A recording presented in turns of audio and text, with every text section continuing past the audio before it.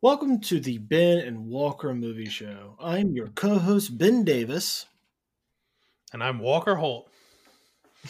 And we're excited to have this conversation with you on one of our favorite things in the world, movies. We're really new at this.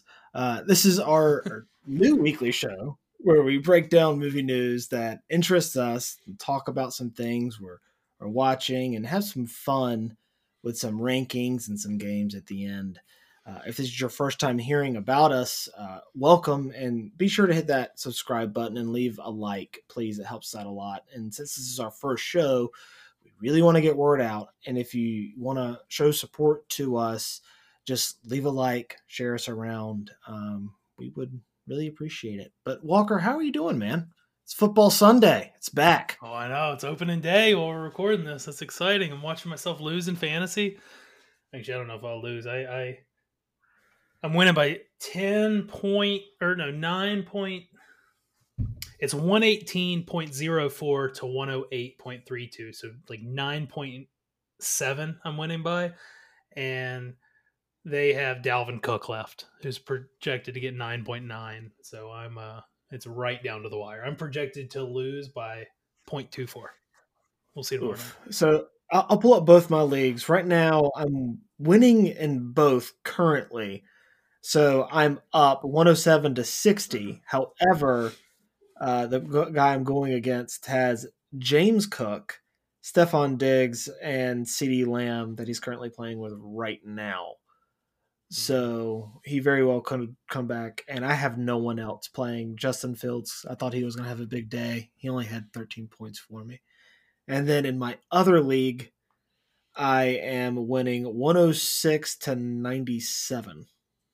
And she has Buffalo Bills defense left to play. And I have Stephon Diggs. Oh, yeah. So I'm playing against them, and I also have them. Yes, I saw the Panthers. Yes, I saw the Panthers. Listen, Bryce up. That's all I got to say. I'm still a huge fan of Bryce Young. To me, he was clearly the best quarterback in that draft class. I know his stats don't say that today, but he looked really good. But he had some stumbles. He got picked off by Jesse Bates twice, and there were two really good picks. Miscommunications with wide receivers. We just need to get him some support at the wide receiver position. And if we do that, I think we'll be fine. Our defense is really, really good. We need to pay Brian Burns. But I have no doubt that Bryce Young's going to bounce back, and we're going to have a good season, at least a fun season. At least we have some hope because we have it in Bryce Young, who I'm, like I said, a big fan in. So yeah. We watched it. We watched the Patriots lose too. Tom Brady had his number retired. My wife's a big New England girl and a big Tom Brady girl. So we it's been an emotional afternoon in our house. I hope Jess doesn't think less of me knowing that I hate Tom Brady. I still refuse to call him the GOAT. It's Peyton. Yeah, she wants you dead. All right. Well, I take back what I said. Peyton Manning's the GOAT. Don't kill me, Jess. But yeah, let's go ahead and just roll into some news here, man. So cool. There was an article that dropped this week from Vulture titled "The Decomposition of Rotten Tomatoes," and due to the sensationalized title, it drew some controversy on the internet. But I can tell you right now, that title is more interesting than the content of the article itself. It's 1/3 of an interesting article, with the rest being kind of a retread of things that have been said about things like Rotten Tomatoes and Metacritic before. Yeah, and the last half is really a way to undermine. It felt like online critics from smaller publications and stuff like that. Did you get a chance to read the article? Yeah, I did read the article, and it felt. It's really interesting. I mean, just the topic is interesting, but again, they're using the nature of the conversation for clicks, you know, like the nature of how interesting the conversation could be, or whatever, and they're using that title as clickbait. It didn't feel to me like Rotten Tomatoes is just the biggest name involved, Yeah. like the most recognizable brand involved, and it feels like a hit piece, or like this teardown. When really, I mean, whether you agree with the Rotten Tomatoes format or whether you have a gripe with movie critics in general, I mean, that's your opinion, and it's And neither right movie or critics wrong. aren't But even a monolith either. They're not. You know, they all eh, they come from different diverse backgrounds. And Rotten Tomatoes, and I'll let me break this down. I have so many thoughts about this. So I don't mean to cut you off. Go for it.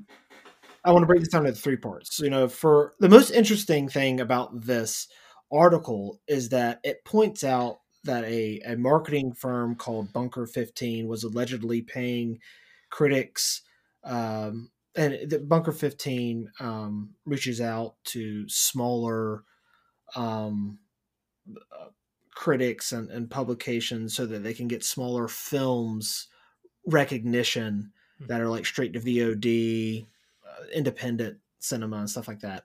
But they had been. So is that what Bunker 15 does? They're like a PR firm for movie. Yeah, okay.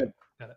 Yeah, they're a PR firm for them. But for the past 5 years, they got accused of giving critics $50 a pop to review films, and in this case, they used the one only example that they use is this movie Ophelia, a movie that came out in 2018 at Sundance Film Festival, which is where movies get to or go to premiere to get picked up for distribution. But it didn't get distribution until like a year later. It was sitting at 46%, if I remember correctly, when it premiered, and it currently now has a 62%. The problem comes in where Bunker 15 was emailing, and they in this article, you can read the article. They go in there, and there's a couple of examples that they use. Some critics saying that they can publish their reviews, whether it's positive or negative, but if it's negative, just hide it away from the website that Rotten Tomatoes would be publishing it from. Yeah, post on a smaller website. Yeah, and that's of course very shady and it's really awful. You know, as a critic, we only have our voices. That's all you have. And if you're willing to sell that, then you have nothing. And then the second point that they get into in the article, it points to the flaws of the system of Rotten Tomatoes, and how studios can take advantage of the system, such as inviting certain critics that they think will be more positive to the premiere of it so they can get their review out first, and then it premieres with a super high rating.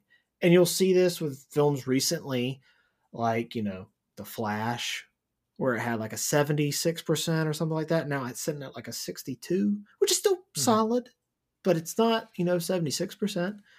And then you'll see it with Ant-Man and the Wasp, Quantumanium, Wonder Woman 1984.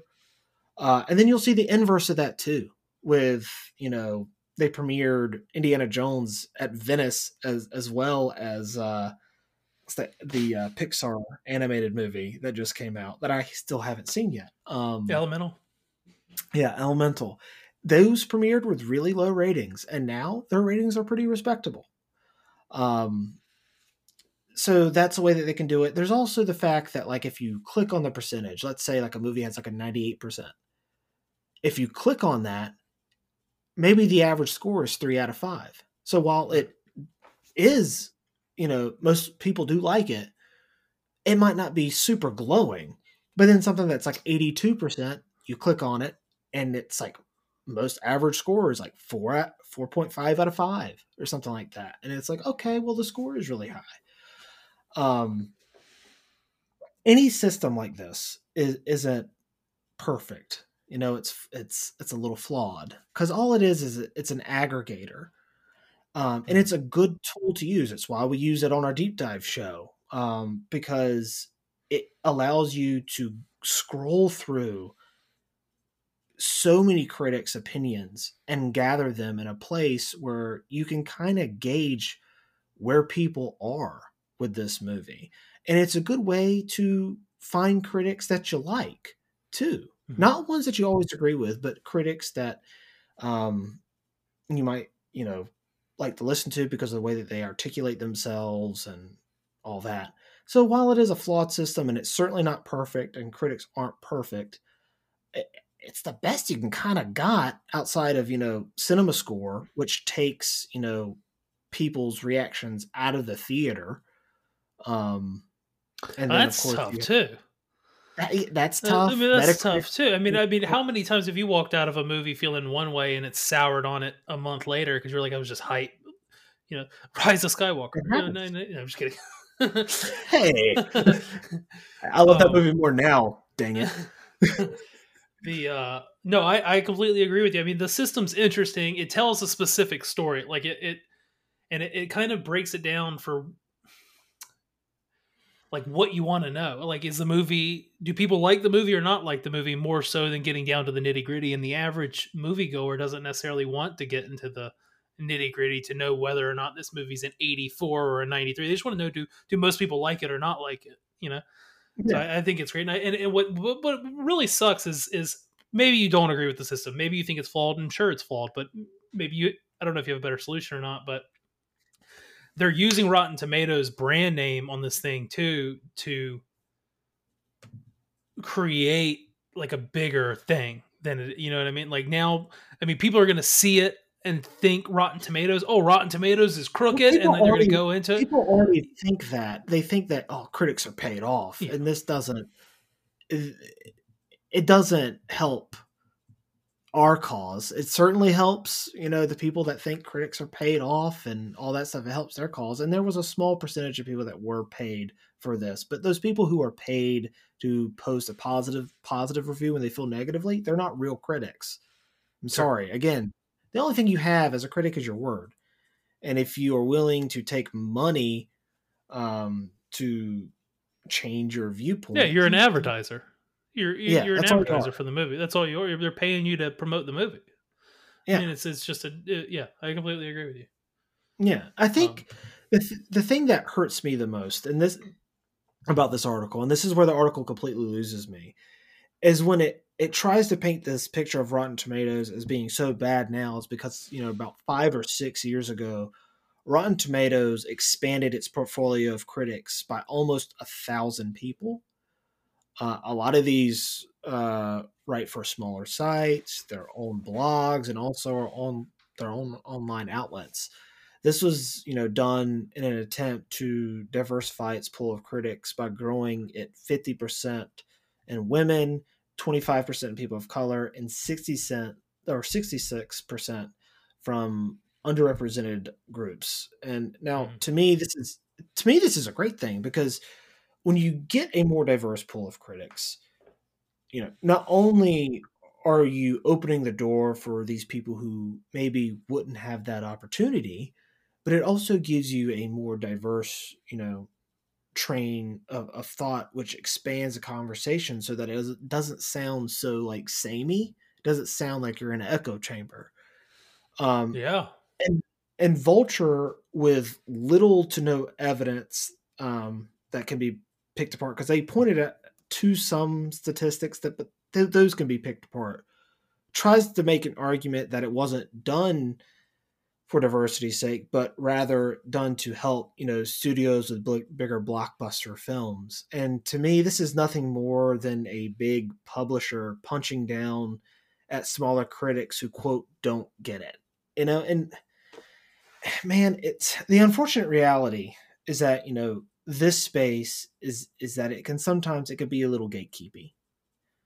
Mm-hmm. And history has shown that even with, my favorite critic of all time, Roger Ebert, for his show, Welcome to the Movies, or At the Movies. I used to watch it every Sunday. Was called Death of Film Criticism because of him and Siskel's, thumbs up, thumbs down. You're taking our whole movie and you're just putting it down to like a thumbs up, thumbs down, which is similar to, you're taking my movie and just slapping a score up on it. it's a very similar thing. You know, I could go on about this all day, but I'll end by saying this. I think anyone can be a film critic. You know, you just have to do three things. That is, state an opinion in a thoughtful and insightful manner, be able to do so by properly articulating that opinion, and be honest, even when it's not popular. I love The Rise of Skywalker. Most people hate it. You know, and I will die on that hill. It's not popular, but hey, it's just my opinion, and I get why most people don't like it, but I love it. I came on here a couple weeks ago to talk about Justice League with two people who love the movie, and I am not into it. And it was an uncomfortable hour to talk. I mean, not really, I'm joking, but it's not easy to come forward with an unpopular opinion. Well, it's okay to be wrong too, Walker. No, just messing. But like, you know, some of my favorite critics are some from smaller outlets and stuff like YouTube. So like, I used to watch. I was a little too young for Siskel and Ebert. Siskel passed away before I could actually start watching the show, and when I grew up, it was Ebert and Roper. And I used to watch from, I think, the summer of 2001 up until Roger Ebert left the show. I watched that every Sunday morning. It was what I did every day. And after that show went away, of course, I got to read Roger Ebert's reviews online, but I missed that video format too. And that's when I found people like Chris Stuckman, people like the Schmozna, which is Mark Ellis and Christian Harloff, and then Jeremy Johns and Dan Murrell, Perry Nemiroff, those kind of people. Like, those are some of my favorite critics, and I don't always agree with those critics, but I love the way that they articulate their thoughts and their opinions. And I hate the punching down mentality that this article kind of had at the back half, when at the beginning of it's a really good article, and then it delves into something that I think is a little messy. Yeah. You know?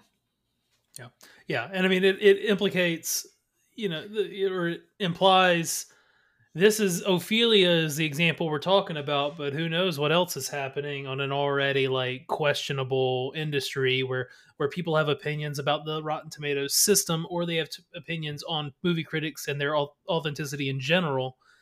And it just kind of leaves it up to the imagination, I think, of the readers, which isn't very fair. And really implicates Rotten Tomatoes just due to being the biggest brand mentioned. You know, like, as far as, I mean, not that they need any help being implicated. I mean, I know people have opinions already, but it just doesn't do anybody any favors. And it heavy is the head that wears the crown. You know, we're this giant company that has changed the industry is obviously, even though they're the least involved from this article, of all the people at fault in this implication or this accusation, is Rotten Tomatoes is the least guilty out of all of them, but they're the most recognizable brand. So we have it written down in our notes as the Rotten Tomatoes article.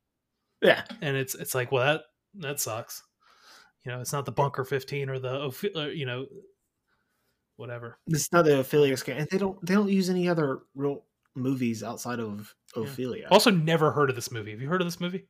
Yes. I know it's all Daisy Ridley. Have you seen it? Yeah. I was not a fan. Okay. I was not a fan. It wasn't bad. It wasn't bad. I didn't really care for it. Got it. She was great, which I think she's great in everything I've seen her in. But it's, you know, Gotcha. Unfortunate. I just didn't really care for the movie. But oh well. Have you heard about this new The Crow movie, Walker? Are you familiar with The Crow, first off? The Crow reboot, or the original Crow? The original. Dude, I haven't seen it. I feel like people are going to hate that. I haven't seen it. Here's what I know about it. It was filmed in the great Wilmington, North Carolina. Yes, it was. Mm-hmm. We still bring it up. What's it, 30 years old now? Almost, because it came out in I think May of '94, and I'm almost 30. So yeah. I do know someone was tragically accidentally killed on set, very similar to like the Rust situation with Alec Baldwin. Yeah, Brendan Lee. Yeah, Brendan Lee. Screen Gems right down the road from my house. But that's about it. I did look up the movie today to see that it's getting a 2024 release. I see Bill Skarsgård is in it. I love that family. That family's so good. I mean, Bill Skarsgård's great. I mean, what's he been in? He's been in John Wick. Bill Skarsgård, yeah, he's been in John Wick. He was in Barbarian. He was obviously in It as Pennywise. Right. I saw his audition earlier on Instagram for some reason. I think the Oscar Instagram feed posted it. His audition for Pennywise. I saw Alex Skarsgård just crushed it in Succession. I don't know if you watched Succession, but the last season he was kind of the antagonist really in it, and Alex Skarsgård really blew me away. And then Stellan, the dad, he's awesome in Andor. He's all Dune. I mean, he that family is just oozing with talent. Yeah, but I don't. I'm not very familiar with the franchise, but I should watch it. So here's the thing: you need to watch The Crow. Don't worry about the sequels. Just watch the first one. It is incredible. It is a movie that I watch yearly on Halloween. I'd usually do a double feature or sometimes a triple feature with Scream, Grindhouse, like the 2-part movie, Death Proof, Planet Terror, and then The Crow. The Crow it was one of those movies that used to come on HBO all the time back in the day, and I would record it and watch it over and over and over and over and over again. I absolutely love that movie.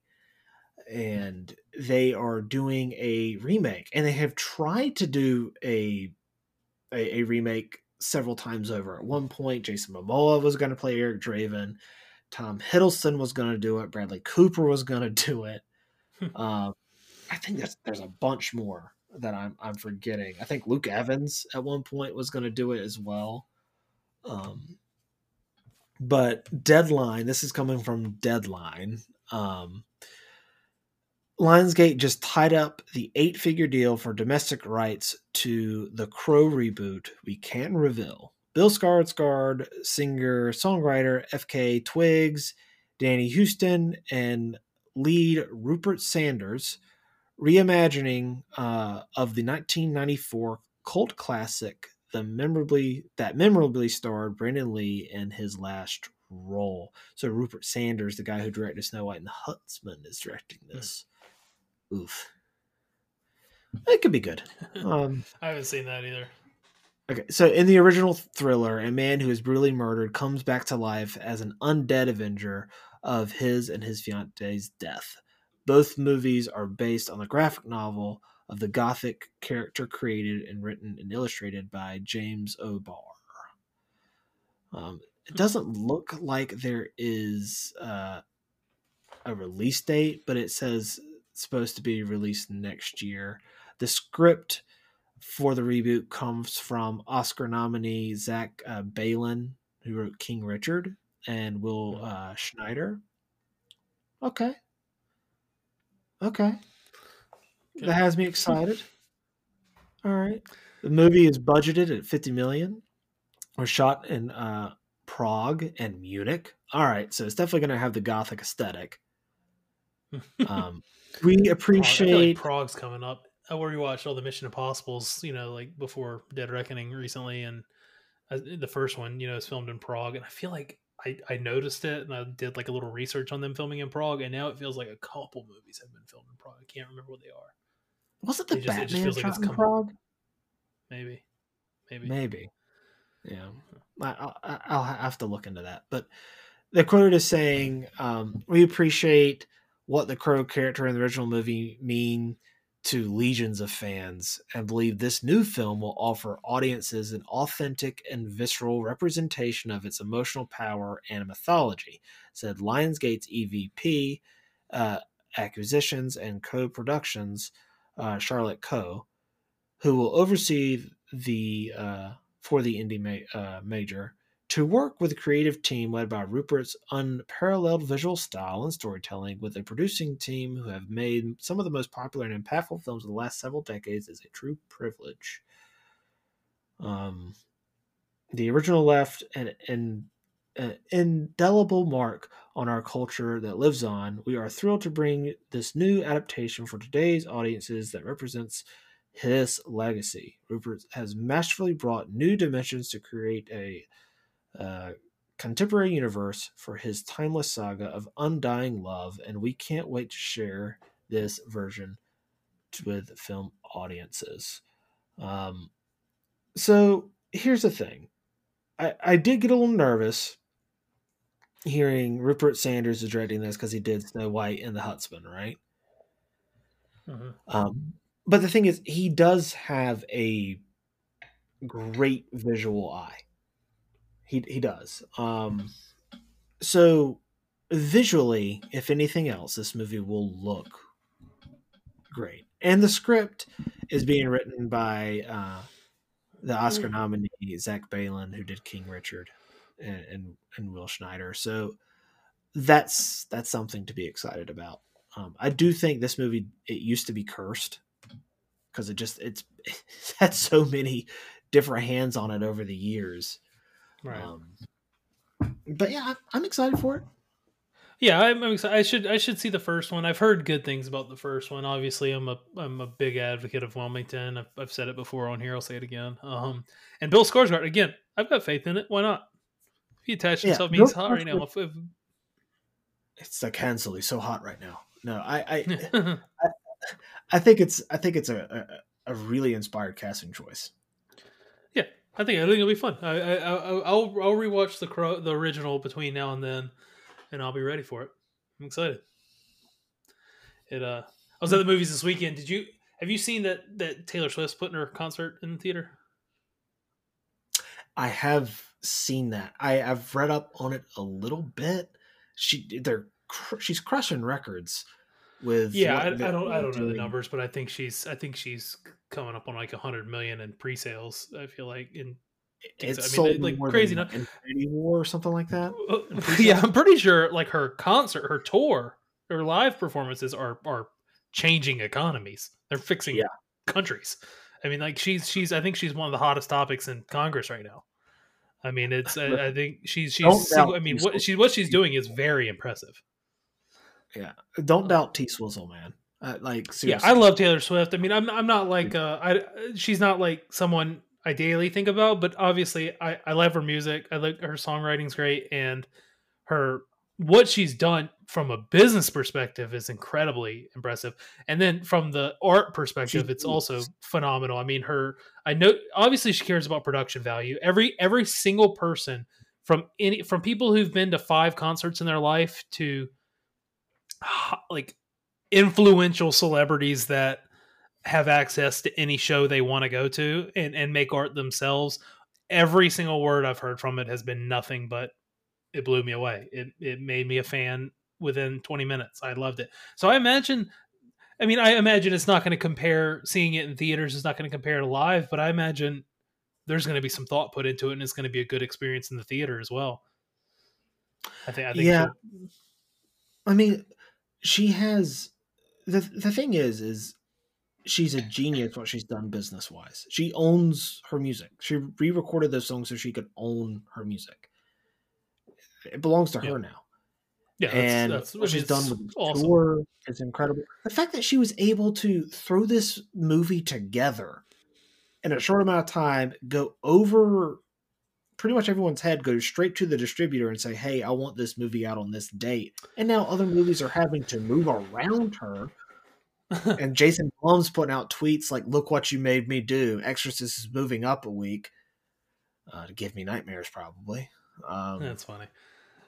Yeah, so I think, it's great though. I mean, no one, movie theaters, it's not like they're at an all-time, they're not thriving, they're looking for what's next. So it's kind of, what if she single-handedly can fix a state's economy? Maybe she can help with movie theaters too and get AMC to the moon again. I think but it also makes me wonder. I mean, I know we've done other things like the Bieber documentary and the different unorthodox movie theater. Have you ever rented out a theater? No, although for my dirty 30, that thought has slipped my mind. I've never done it either. I would love to do it, whether it's for like a game or I don't even know how to go about it, but whether it's for like a big event or a video game I've even seen people do or something like that. Like that'd be so sweet. I've never done it. But this just made me think like, what else are they going to do? You know, like if this is a success, you know, obviously everyone's talking about Barbenheimer and that like awoken the theater this summer. And I mean, we saw, and I loved it. I loved it. Yeah, everything about that I was so into. I mean, I went to the theater a bunch this summer and seeing people dressed in pink, seeing people interact with like the cardboard cutouts in the lobby. It felt like I was 12 again. It felt like old school movie theater. I loved it.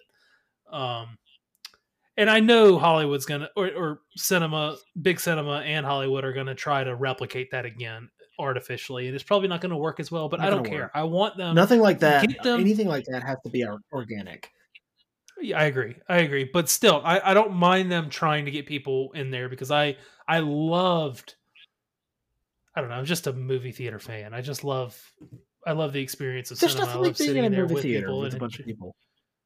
Yeah. So, I mean, even if they artificially do something, it might work, it'd be fun to see. But this Taylor Swift thing, where do you stand on it? I mean, I could see people saying like, no, movie theaters are for movies, not concerts, but I could see that being a fun thing, another community aspect, even like big games, you know, March Madness, Super Bowl, a big college basketball game. I don't know, just things that like the community can go. It can help with the theater, help with the brand, help with the economy, help with the community. And then, I don't know. I mean, I wonder if it would work, first of all, and then I wonder if we would like it, second of all. Well, it depends on how successful this is, right? Like, generally speaking, concert films do not do gangbusters at the blockbuster or at the box office. They just don't, generally speaking. But this is Taylor Swift. So, who's to say? Who knows? I do like the idea of going to the theater more because I love the movie theater experience. I love going. But it depends on how this goes. If it is a big success, then maybe they'll try to replicate it. But maybe it'll be a big success and it'll prove to be a one-time thing because it's Taylor Swift, or this thing will not be as successful as its pre-sales would indicate. So there's really a lot that could happen. Yeah, we'll have to wait and see. We saw a lot of trailers this week, man. Yeah, a lot of trailers. There's been a bunch. So let's start off with this. First, we have the Bike Riders. So Bike Riders is a 2023 American drama film written and directed by Jeff Nichols. It tells a fictional story inspired by a 1967 photo book of the same name by Danny Leon and stars an ensemble cast that includes Jodie Comer, Austin Butler, Tom Hardy, Michael Shannon, Mike Faist, and Norman Reedus. I didn't see Norman Reedus in there. That's funny. So, like, this trailer, it looks awesome. It looks like Goodfellas on motorbikes. I'm game. Yeah, my first thought was, did Austin Butler fix his voice? Did he lose the Elvis accent? Hey, mama. And did Tom Hardy break his? When he sounds like somebody from West Side Story. And it's also the most I've ever heard him talk in the movie. It does look good. Have you seen? Yeah, it looks really good. I've never watched Sons of Anarchy. Have you ever seen that? No. A lot of my friends watch it and swear by it. They love it. It's one of their favorite shows. People have recommended it to me so long. I've never seen it, but it gave me the vibes. Norman Reedus is a cool addition. Tom Hardy and Austin Butler are great castings. I think they'll pull it off. It looks good. Jeffrey Dean Morgan's not in it. Feels like he should be. Feels like if Norman Reedus is in it, his motorcycles, he should be. That's a good call. Yeah, he probably should be in this. But no, I think it looks really good. I think it looks really good. I'm excited. Anything with Tom Hardy, I'll watch. I love Tom Hardy, but also Austin Butler. He's a star on the rise. Yeah, I'd like to see more of him. I'm excited about Dune. I mean, Elvis. I liked Elvis a lot. It's hard. I got kind of defensive on it because I was really on the Brendan Fraser train. So whenever Austin Butler came up, he was like my enemy in my mind. You know what I mean? Because I not that he didn't do great. I think he definitely does. If he had won it, he was a deserving winner. But I just wanted Brendan Fraser to get that win. So like Austin Butler was just the opponent at that point. So I kind of dismissed his performance, but it was amazing, and Elvis was awesome too. Yeah. So yeah, I'm excited about this. He was my my Dreamcast for Superman before David Cornsweet came in and got the role. So yeah, he'll be good. I believe in James Gunn. New Exorcist trailer dropped. Listen, dude, I've said this on the the Instagram feed on the story a lot, joking that like you're gonna have to come see this movie with me. I'm joking, but I'm also not. Like, you can go back, you can listen on the podcast feed. I did a podcast on the first Exorcist and how that movie like really affected me when I saw that movie way too young. And the sequels are really cheesy, not as good. But this one has like a weird feeling to it, man. So it comes out in a few weeks, and the plot synopsis is when his daughter Angela and her friends Catherine show signs of demonic possession, it unleashes a chain of events that force single father Victor Findling to confront the Nadir of evil. Nadir. Nadir? How do you say that? No. Terrified and desperate, he seeks out Chris MacNeil, the only person alive who's witnessed anything like it before. So Chris MacNeil is Regan MacNeil's mother from Ellen Burstyn played her in the original, and she comes back for this. Right. I think the movie looks creepy. It looks really, really creepy and really effective, especially like as a father now, seeing especially little girls, because I'm a girl dad. Struggle like that, it gets me, man. I can't do it. It's really, really hard. And then of course dealing with, like, to me, what is the most terrifying thing, which is demonic possession. It always scares me, always freaks me out. But as a film, the thing that I'm a little worried by, I love David Gordon Green. I think he's a really good filmmaker. I love Pineapple Express. I'm probably one of the only people alive that really likes Your Highness. But I think he directed Your Highness. I'm pretty sure he did. I'm gonna look. Your Highness hasn't been in my brain since the last time I saw the trailer for it. I forgot that existed. Yes, he directed Your Highness. Yeah, I'm looking at it right now. He also directed Stronger, which is also a really good movie as well. That said, he's also the director of 2018's Halloween, its sequel, Halloween Kills, and Halloween Ends. And those movies went from by the Charleston guys, to bad, right? To terrible. Yeah. Right. It's the Charleston guys, Danny McBride and his buddies making the movie, who are talented people. Incredibly talented. Like, I mean, Eastbound and Down is fantastic. Vice Principals is fantastic. I mean, they're great. And I realize the close relationship between comedy and horror. Righteous Gemstones. Yeah, thank you. Righteous Gemstones. I love that show, and I love Danny McBride. Me too. It's one of the better. It's one of the better things running right now. Yeah. Go ahead, sorry. But I don't, which I think it's because I'm not a fan of the Halloween franchise in general. Like, there's not really a Halloween film that I care for. But I'm a little worried about it because I didn't like any of those films, despite my appreciation for him and admiration for him as a filmmaker and a writer. Uh, so I'm a little worried, a little apprehensive because of my feelings toward that franchise and how it ended. Yeah, I think I feel exactly the same as you. I mean, but let me break something down pretty early on. I think I'm probably gonna have to do this a lot, being newer to the show, just to get my horror movies. I think you like them a lot more than I do. I'm not a I do. fan. I'm gonna watch. So I've here's gathered. when you're gonna catch me watching the horror movie. My wife loves them. So when Jess wants me to watch a horror movie, is when I'm gonna watch one. The second time is when we want to review a horror movie. I'll watch it. After that, the only time it's happening is if it's like a huge release that like everyone's talking about it and we're gonna go to it. That's pretty, just something big.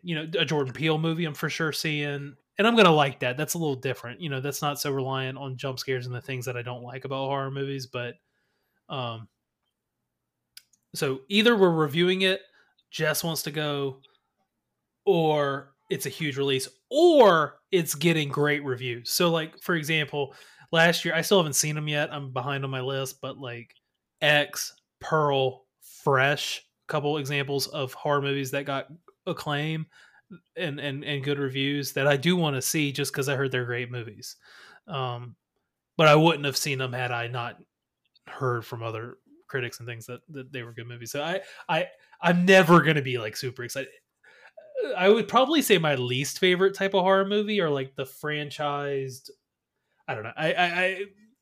They're just scary, man. They're scary. Sometimes I'll see one that I'll like a lot, but a lot of times they're a little outside the box horror movies. Like I consider the Jordan Peele movies.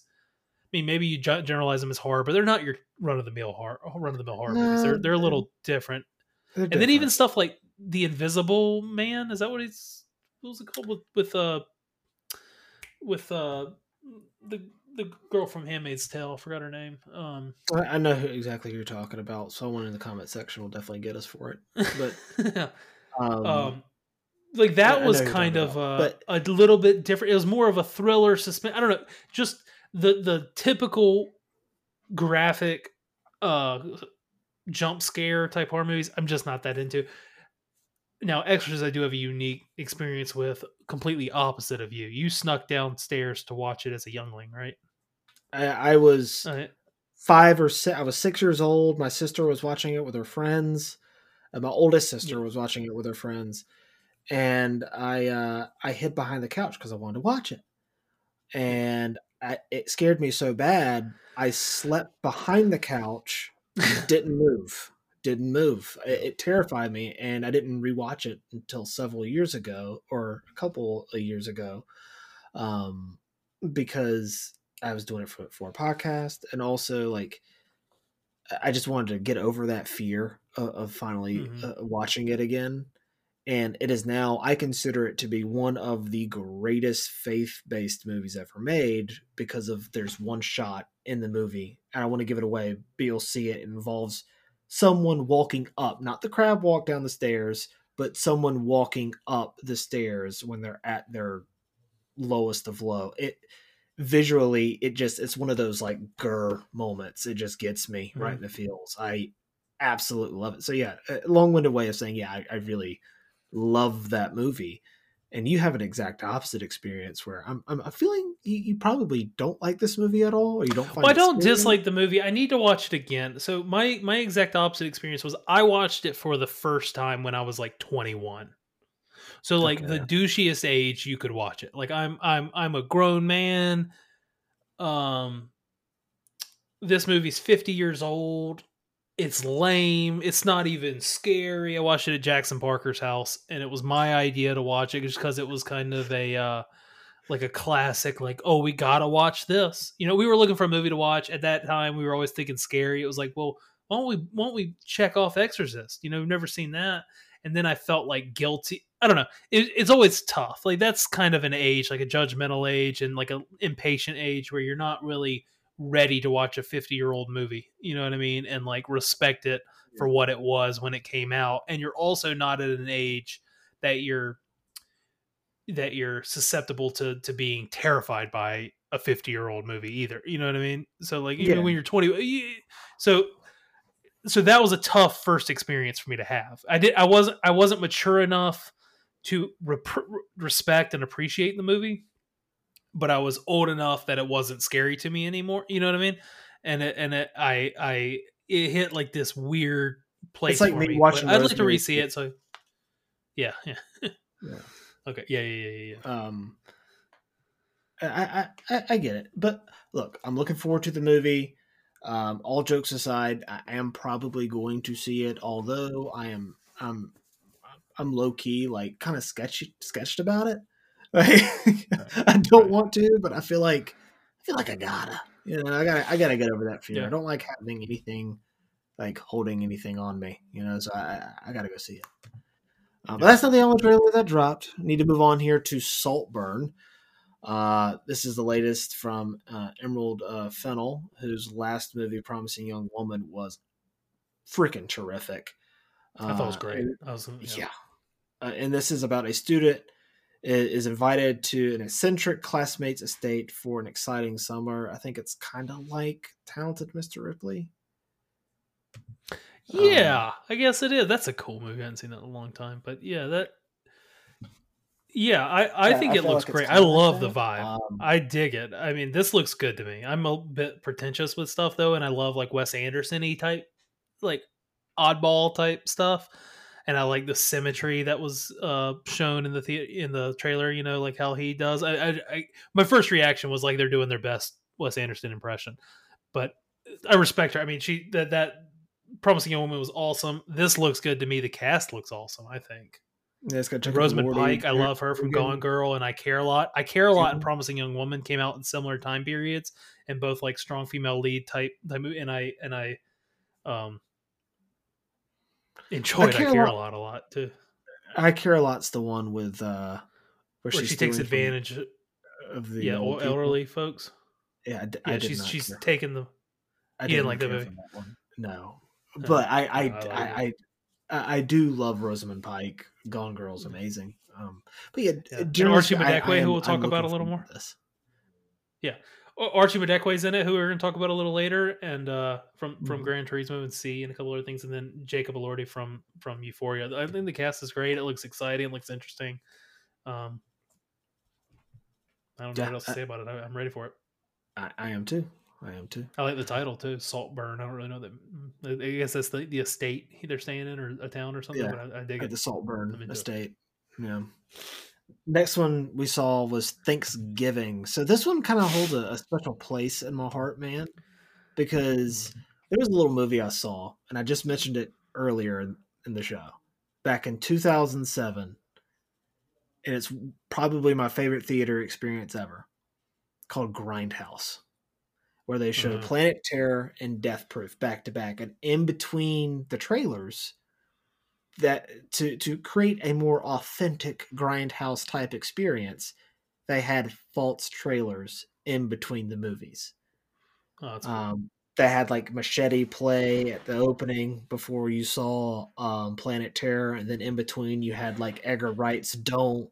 You had Werewolf Women of the SS, which is like Rob Zombie's movie. Then you had Thanksgiving, which is Eli Roth's movie. And 16 years later, they decided to make a movie about it. Thanksgiving is a common American slasher film written by Eli Roth and produced by Roger Bernbaum from a screenplay written by Roth and Jeff Reindel. It is based on Roth's mock trailer from the same name from Grindhouse. I did not know. That's so cool. I love that. Mm-hmm. It looks brutal. Yeah. Have you seen like the actual false trailer for it? No, the false trailer before this one. All right, no. So I'll send it to you. It's real graphic. Okay. It's real graphic. The one from Grindhouse. Yeah. Yeah. It's real graphic. This looks like the movie's going to be brutal though. Yeah, I'm looking forward to it just because of the nostalgia I have for Grindhouse. The movie, not the form of set. I wasn't even born, or probably wasn't even an idea yet when those movies were being shown at Grindhouse Cinemas, but real Grindhouse Cinemas. But yeah, I'm looking forward to it. I'm not sure if the movie will be good or not. Obviously, I haven't seen it, but um, I'm looking I forward to went it. to the theaters this weekend and I walked by the poster and laughed. I love movie posters. It almost every time I go into a theater, it's just kind of sad. Like certain like you like look down like, oh, you're in theater 2 down to the left or whatever, and you turn the corner and like how they used to have the big like the signs above each door so you could see which movie was playing each Yeah. theater. Like they don't even turn those on anymore. It just feels like you're walking into like a Kmart or something and they're just like empty shelves and shit everywhere. Like there's just like all the Oh, combos at it's Regal so are depressing. I know it just sucks. But the movie posters, and sometimes I feel like the movie posters, like they don't change them out enough, and they're like they don't have lights around them, and so they're just like they don't care. It's not the same spectacle it used to be. But I still, when I go, I like to like look at them all, and it also is I'm nostalgic about a time before the internet where like you'd go to the movies and it'd be the first place you got to see like trailers that no one had seen before. But now it's like if you have Instagram and you're anything into movies, you see the trailer 20 seconds Hey, after it's they did that. dropped. They I did mean, or that maybe last even year before. with Avatar, Avatar: The Way of Water. With That drunk. trailer did not drop. It dropped in Doctor Strange: Multiverse of Madness, but it Oh didn't yeah, drop well, online for like another week. yeah. But Um, just the general like thought. I mean, and maybe I'm a little jaded because I'm such a movie guy, but it just feels like you used to before or after the movie like walk through and look at all the posters and be like, oh, that looks good, but now it's like I know about all of them before, and maybe that's my fault because I'm so like in it with movies, but so my point is I like to walk through and look at the posters sometimes, make me feel nostalgic, and I saw this it- Thanksgiving poster and I laughed, and then when I watched the trailer I laughed even harder when I saw Louis Litt from Suits in it, which I've only seen a little bit of Suits. I know it's exploding right now. I don't know why it's so popular on Netflix right now, but seeing him on there made me laugh. At least it was like yeah. TikToker Edison Ray's in it too. So Eli Roth is hit and miss for me. But if they Mhm. can nail like the horror comedy of this and make it as ridiculous as it looked like it was going to be 16 years ago, then I think I'm in for a good time. Yeah. Are there Um, any other Thanksgiving movies you can think of? Planes, Trains, and Automobiles. That's a good answer, and that one seems to get shown at Christmas time, doesn't it? But that is a great. That's a great. I Did a forgot about podcast that. on it last In year. my head, I was thinking like Knives Out felt kind of Thanksgiving-y. Like the first one, it feels very It's the sweater. it feels very rope sweater. Yeah, it's the sweater Speaking of Chris in Evans, the estate. Yeah, yeah. Oh yeah, yeah, yeah. Pain Hustlers. Yeah. So Perfect this segue. that is a perfect segue. Yeah, like this looks fun. It's straight about David Yates of Harry Potter. It's Hmm. after losing her job, a woman who's struggling to raise her daughter takes a job out of desperation. She begins work at a failing pharmaceutical startup, but what she doesn't anticipate is the dangerous racketeering scheme she's suddenly entered. Uh, this looks fun. It has a lot of Wolf of Wall Street energy. I'm about it.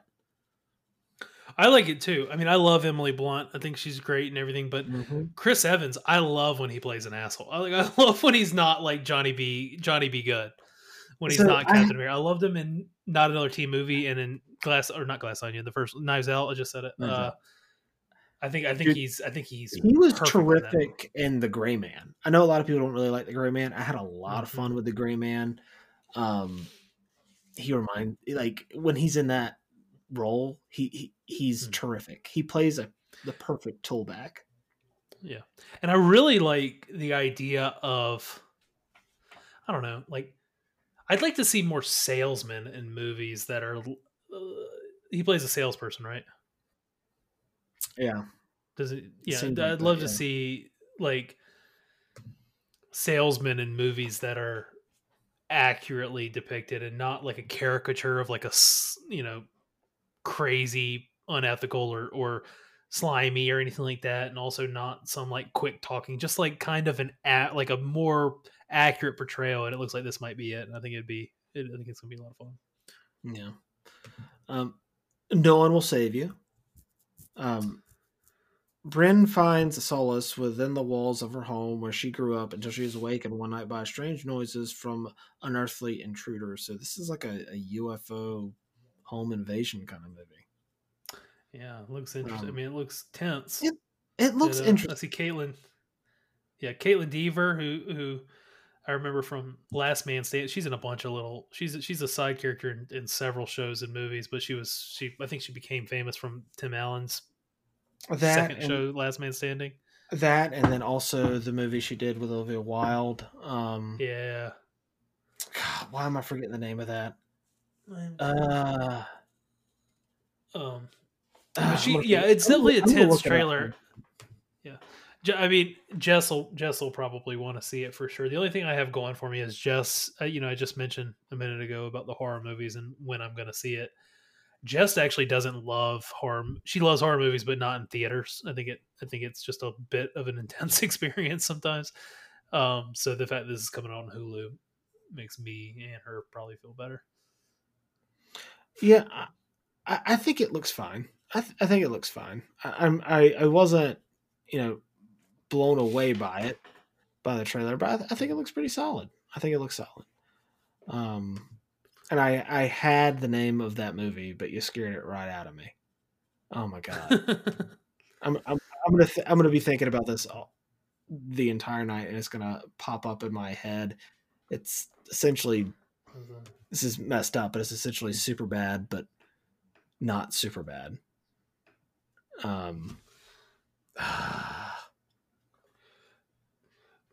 It's gonna kill me.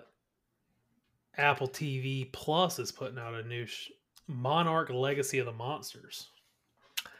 Yes, this looks awesome, and it's very interesting that Kurt Russell and Wyatt Russell are playing the same character, but from different time periods. I thought they were going to be doing the whole father-son thing. That apparently is not the case. And this is set in the same universe as Kong Skull Island, Godzilla 2014, Godzilla versus Kong, Godzilla King of the Monsters. This is essentially kind of tying everything together, and it looks really good. Yeah, Apple TV Plus, they started off, I don't know if you subscribe or know much about them, but when they started off, I'm a huge Apple fanboy. I am the biggest Apple sheep out there. I'll buy anything they sell. So I was very excited about this coming, like them launching Apple TV Plus. And when it started, there was so much there wasn't much content, but there was a lot to absorb it all. They might have dropped 4 or 5 shows at once. It's like, well, I can't watch all 5 shows, but I did watch the morning show and C with Jason Momoa and Archie Madekwe, who we'll talk about. I liked it. Okay. It filled a void when Game of Thrones ended, but most people hated it. Morning show I've liked a lot. I think, a lot of people don't like it. I think it's pretty good. I don't mind it at all. I like the commentary. I mean, maybe it's a little heavy-handed, but I think it's a pretty good show, and I think Billy Crudup and it's awesome. It's not the point, but after that, there's inarguably great content that's come out. Severance is awesome. Coda, the movie, might be my favorite movie ever. I mentioned that the first time I came on the show. Amazing. They're putting out really good quality stuff. Hijack I watched recently with Idris Elba. We liked that. It was pretty good. But I haven't seen Silo. I haven't seen Blackbird. I haven't seen Shrinking. I haven't seen the movie Tetris. All of these I've heard are awesome, and I haven't seen any Tetris of them. is really good, and so is Shrinking. Shrinking's incredible. You need to watch that. With Jason Segel and Harrison Ford. Yes, it's absolutely incredible. Yeah, I'd love to. I've heard great things. Seth Rogen's got a show on there. Platonic. I have faith in Apple TV Plus. I think they're investing their money in the right places. I think it took a minute for them to find their way, and even when they were doing that, I liked a lot of their content and still do. But sure, Legacy of the Monsters sounds good. I hope it's the best version of these monsters we've had. It looks like an interesting, because I kind of would have expected it to be more of a less monsters, more people talking about the monsters type show, but it looks like, even in the trailer, the monsters in there, so it looks like the monsters are going to be a big part of it. It's probably going to have the monsters be a backdrop to the characters. Honestly, I'm I liked Godzilla 2014. I like Kong Skull Island. Godzilla King of the Monsters I thought was a lot of fun, but it is really stupid. And then Godzilla Kong versus Godzilla, or Godzilla versus Kong, whatever the title is, was not a fan of that. Yeah, I think they're all about the same. I think they're all like stupid fun movies, kind of like they kind of hit that realm of like, I mean, yeah, they're a good time and they're fun to watch and stuff, but they're not. None of them impressed me all that much. I mean, I it's been a while since I've seen them all. I'm sure I could rank them if I rewatched them and give a little more thought on it. But I think I gave one of the first review shows I ever did. I think I gave Godzilla versus Kong. I think I gave it like a C plus or something like that because I really love the fight sequences. Because the fight sequences are awesome. Everything else in between is, you know. Speaking of great fight sequences, how do you like that? Another segue. Yeah, I like it. I like it. Are you watching Ahsoka? Am I watching Ahsoka? Listen, are you caught up on it? I guess. I don't know if you can tell by yeah, or not. But yeah, I'm definitely watching Ahsoka, dude. What are your thoughts on it so far? I like it. We're 4 episodes in at this point. Well, let me ask you this first. I did you watch Clone Wars and Rebels? Oh yeah, I binge watched Clone Wars in 2015. Oddly enough, with my dad, and we had a lot of fun watching that together. Love that show. Ahsoka became one of my favorite Star Wars characters. Love her.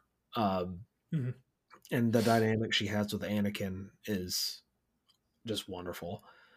And then Rebels, I was late to the party on. I only saw the Darth Maul stuff in Rebels, and finally, friend and former guest of the show, Corey Sanzone, finally broke me.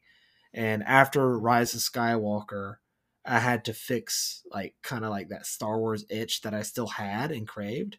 So I binge watched Rebels and was just so mad that I didn't watch it sooner, because that is also incredible. I know they're animated TV shows, but they are wonderful. Animation shouldn't be discredited just because it's animation. Animation's a wonderful art form, beautiful art form.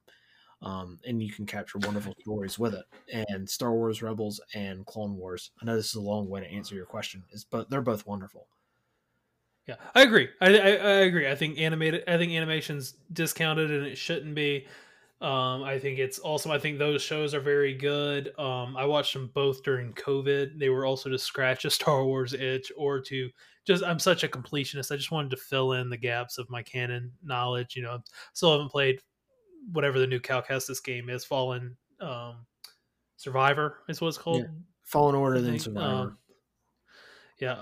So I need to play that to fill it in. But I liked Clone Wars. I liked Ahsoka. I love the last season of Clone Wars. The last third of the most recent season. I think that's some of the best Star Wars out there. And then I love Rebels. It was a lot of fun. These characters are great. Like Chopper. And I'm enjoying this carryover into it. I'm enjoying them getting their time and their due in live action. I think it's flushing them out better. I think Clone Wars did a lot of work on the prequels a little bit and made that a little more. I mean, it's not going to change the movie, but it added some stakes for me. It made it explained some things a little better, and I really had. I thought that was valuable. Yeah, that's part of the Star Wars magic, is they will introduce things in broad strokes, and then they'll go in and they'll fill in the blanks with stuff, and it adds richness to those films that you already might have loved or you might not have liked, and it adds to it, makes you like it more, or makes you love it more, whatever. That's the magic of Star Wars. Yeah, and so I like the animated series, and now I'm glad that this is continuing. I like these characters. I will say the first and second episode felt a little like, God, this was just, I mean, like, I guess it's necessary, because so many people didn't watch Clone Wars and Rebels and they wanted to watch it and they want to watch it, but they don't want to be completely lost. My cousin, for example, Andrew, he's a huge Star Wars fan. He's right there with me. I mean, our whole lives loved it. He just doesn't want to watch the animated series, which is fine, or he hasn't gotten around to it or whatever. And like, he doesn't know he knows who Ahsoka is from Mandalorian, but it's always been kind of a question mark. And now he's really having to dive into it. And now you add in Sabine Wren and you add, and like all these like, so I guess it's necessary, but just from my perspective, it felt like the first and second episode maybe could have been one episode. Maybe it felt like we got to that reenactment of that final scene of Rebels, with Sabine and Ahsoka staring at the mural. And her. I think that's why they dropped them both at the same time. What was that? I think that's why they dropped episode 1 and 2 at the same time, because I figure. Yeah. It just felt like watching the 2 episodes. By the end of episode 2, I was a little unfulfilled, unsatisfied by it. Like, I just wish we had gotten more ground covered. Like, I wish all of the content that I got in those 2 episodes was in 1 episode, and then I got another episode to like further the story a little further. But since that 3 started to pick up, got pretty interesting, some great action scenes, and then 4 is the best yet. 4 was tense. I thought, it's really scratching the lightsaber. I keep saying scratching the itch, but the lightsaber thing, if you missed out on that in Andor or something like that, it is in full form here. Yeah, I have absolutely loved this show. The first 2 episodes I thought they laid the groundwork perfectly for people who may not have seen Rebels or Clone Wars to get you up on the kind of person Ahsoka is, what her journey is going to be. It seems like she's going from being, kind of that Ahsoka the Grey, kind of being disenchanted with the Jedi, to kind of going on that Luke journey that he went in from The Last Jedi to the end of that film, where he is like, no, I am a Jedi and I will not be the last Jedi. The Jedi need to be in this galaxy. We don't need to do this whole, like, I'm not a Jedi, but I'm going to live by because you see where it can go with Balin, right? With him not being a Jedi, but he's leaning more dark, and you can see how, if you're not careful, it can corrupt you. And that it's all about balance. Ahsoka, not wanting any attachments because she saw what attachments did to Anakin. However, what it's doing to her and her relationships by essentially cutting off any form of attachment that she could have. It's all about balance, right? You gotta have attachments because it is what saved Anakin Skywalker. So I'm going off on my whole Star Wars spiel, but like, I love what they're doing. I love what they're doing. Episode 3 was a lot of really cool action, especially with Ahsoka in space. Love that. With her astronaut helmet to hold her tendril. Yeah, it was great. It was great. And then, of course, seeing the last week's episode was terrific. Last week's episode was terrific. There was a lot of cool things in that episode I thought were sweet. I thought the Sabine, like, she was going to use the Force and like it didn't work, and she ended up just hitting him with a hand rocket or whatever. I was like, that was cool. Yeah. I loved the hyperspace ring that they're building, and like they were all going towards it, and I forgot her name, but the woman who's the main antagonist who Balin and Shin are like reporting to, I guess. Mm-hmm. She's like, just ignore them, and it's like, well, what's gonna happen? Like, in my head, I'm like, are they gonna like fly that through them? Like, in my head, I'm like making up what's gonna happen, and it was like, yep, that's exactly what happened, and it was awesome. I love how they that was just such a cool shaped. I don't know, it's just the whole concept of it was really cool. I'm glad they executed it that way. Yeah, and I also like the lightsaber destroying the map too when he stuck it in and it just got hot and just broke in half. Oh, that was cool. The world between worlds, man. Getting to see Anakin again. Yeah, that was cool. I'm really interested in where they take that. I am too. We'll see in a week, and we'll get to report back on it. I'm also worth mentioning, very sad about Ray Stevenson. I think the Balin character is awesome so far, and I think his portrayal of it is top notch. I think he's a Qui-Gon. Kind of, yeah, or but he's got this like charming, charismatic like effect to him. You know what I mean? Where he almost like I like it. I something. I mean, he seems honest. He seems him and Ahsoka are both. They're closer than They're closer you than take they a are far traditional. apart. Yeah. Right. Yeah, they're closer together, and both of them are handling that where they are on the spectrum of light and dark very interestingly, and it shockingly it's kind of something we haven't seen that much of from their in Star Wars, and I think they're doing a really good job with it. Yeah, and I'm. But the whole show in general, fantastic. I think the samurai, the Kurosawa inspiration is obvious and beautiful. It's shot well. It's got a lot of fun action. We, getting to see a bunch of lightsabers and seeing things. But what are you seeing? Anything else? Have you seen anything in the theater recently? Or Oh yeah, oh yeah. So I've seen 2 movies this weekend rather. I saw Strays and I saw The Nun 2. Strays. I want to see Strays. I don't want to see the Nun too, but I want to see Strays. So Strays, I was kind of. So I'll give my rating Don't here. spoil them for me. I won't spoil them. I'll give you my rating for Strays and The Nun 2. So for Strays, I give it like a rent it. Maybe it was the fact that I saw it by myself. I'm not sure, but I was expecting it to be funnier than it was. Don't get me wrong; it had a lot of really solid chuckles in it, but I feel like I would have probably enjoyed the movie had I been a little bit more if had I been inebriated. Like sure, sure, or with friends. Yeah, or with friends. It's one of those movies. It's fine. It's fine, but I probably won't watch it again unless I want to watch it with Carly because I just want her reaction. As for The Nun 2, I think so. With this movie, the first Nun is more or less really the worst of the Conjuring movies. It's the worst one. It's really boring. It's this dull. One is The Nun 2 or the first one? The first one. It's boring. It's dull. I didn't really think about it much outside of one visual or 2 visual shots from the movie itself, which is unfortunate because the Nun character, the way that James Wan directed that character, that was really done in post production through reshoots.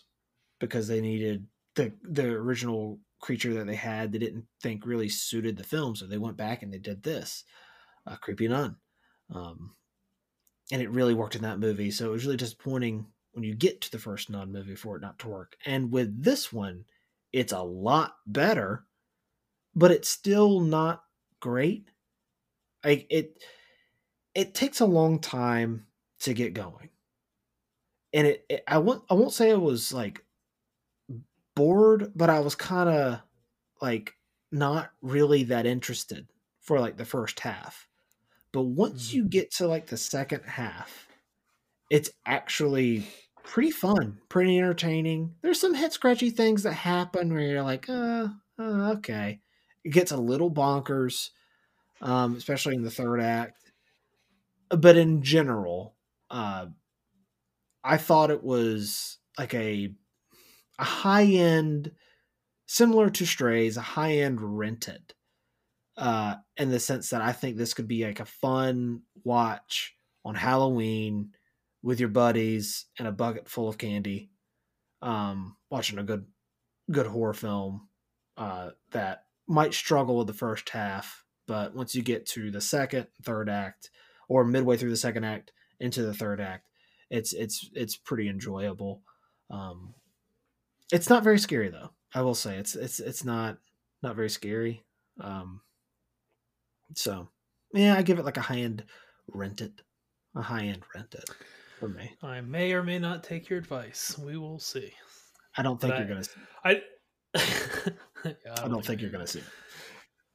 So I know I've seen. We've both seen a couple movies recently that I feel like we can talk about. We can get into a little spoiler discussion about. One of them is Blue Beetle. And I'll break down the synopsis that I got online. Blue Beetle, an alien scarab chooses Jaime Reyes as to be its symbiotic host, bestowing the recent college graduate with a suit of armor that's capable of extraordinary powers, forever changing his destiny as he becomes a superhero known as the Blue Beetle. It's directed by Angel Manuel Soto, starring Zolo Mariduena, George Lopez, Susan Sarandon, a bunch of other people. What did you think of Blue Beetle? I thought it was fine. I gave it a low end go see it. Like, I think it's enjoyable enough. And the heart of the film works enough, which is the family dynamic, that it's able to carry it through what are a little bit more like been there, done that kind of ground, which I hate saying because there's only like 7 stories that you can tell, really. Sure. But it's all in how you execute them that can either make it transcend that or it stays stagnant. And this one sometimes kind of just it stays stagnant. You know, it's a little cliche. It fall even down to a lot of the lines that a lot of the characters say. You say it in your head before they say it out loud. But Xolo Mariduena is... That was much better pronunciation than mine. Thank you. I've been practicing. He's really good. Netiri. No, Jess listened to our first podcast and kept making fun of the way I said Netiri every time I'd say her name. I'm sorry. No, like, he is really good. He's awesome. I like him a lot. George Lopez is really funny. Susan, but everything else, just outside of the family dynamic, it's fine. It's fine and kind of forgettable, but it's that family dynamic that makes it transcend. I put out a TikTok about it. I think a couple weeks ago when I saw the movie. I think it's fine. It's fine. I give it a low end. Go see it. Yeah, I kind of hate that this is the first. I didn't like this movie at all. Like I kind of like it was a chore to get through it for me. I mean, I'm always gonna see stuff to fill in the gaps, and not that this fills in any gaps in the DCU or DCEU or anything like that, but which is kind of refreshing to separate itself from things. I can argue that the family dynamic's the best part of it. And the Blue Beetle himself was had a great performance, but.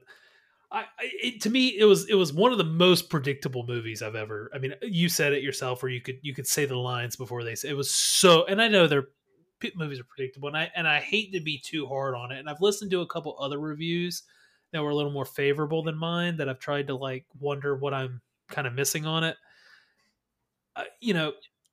Some people have said like, well, it's kind of aimed for kids. It's corny comedy. And it's like, is it though? I mean, is it any more aimed at kids than the rest of the superhero movies? I understand like there's some kid like friendly or attractive like stuff in it, but like a lot of the jokes are kind of pretty edgy for it being like, I'm not saying it's not a kid's movie, but it's not any more a kid's movie than Shazam or than the next one. Like it's just, it just felt unfunny to me. It felt like, but I will say there were good things about it. I mean, there were slivers of great performances. Like George Lopez, I actually didn't like him much at all throughout the movie until we got to the heart stuff, the emotional stuff. He had some moments of like, hey, you did. I mean, I liked that. You know what I mean? I actually liked his emotional stuff more than his funny stuff. And I mean, Susan Sarandon was fine for part of it, and then just kind of useless for part of it. It felt it just.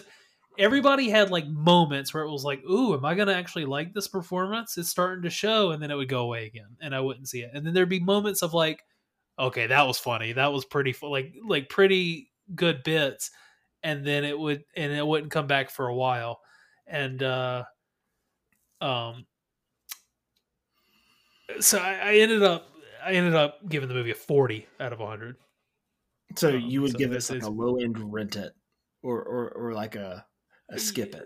Yeah, I'd probably give it a skip it. I mean, it's on the low. I mean, I typically when I'm rating movies, like the first impression will put me somewhere, and things can change it drastically. But a lot of the time, I'll almost like ride. It's almost like a timeline. Like how long is this good or how long is this bad? Like if I'm sitting at a 73 and it's like I'm enjoying what's happening. Nothing major's happening, but if I'm enjoying what's happening, it's like, okay, 74, 75. Like I'm starting to like this. I'm like this, but it happens the other way too.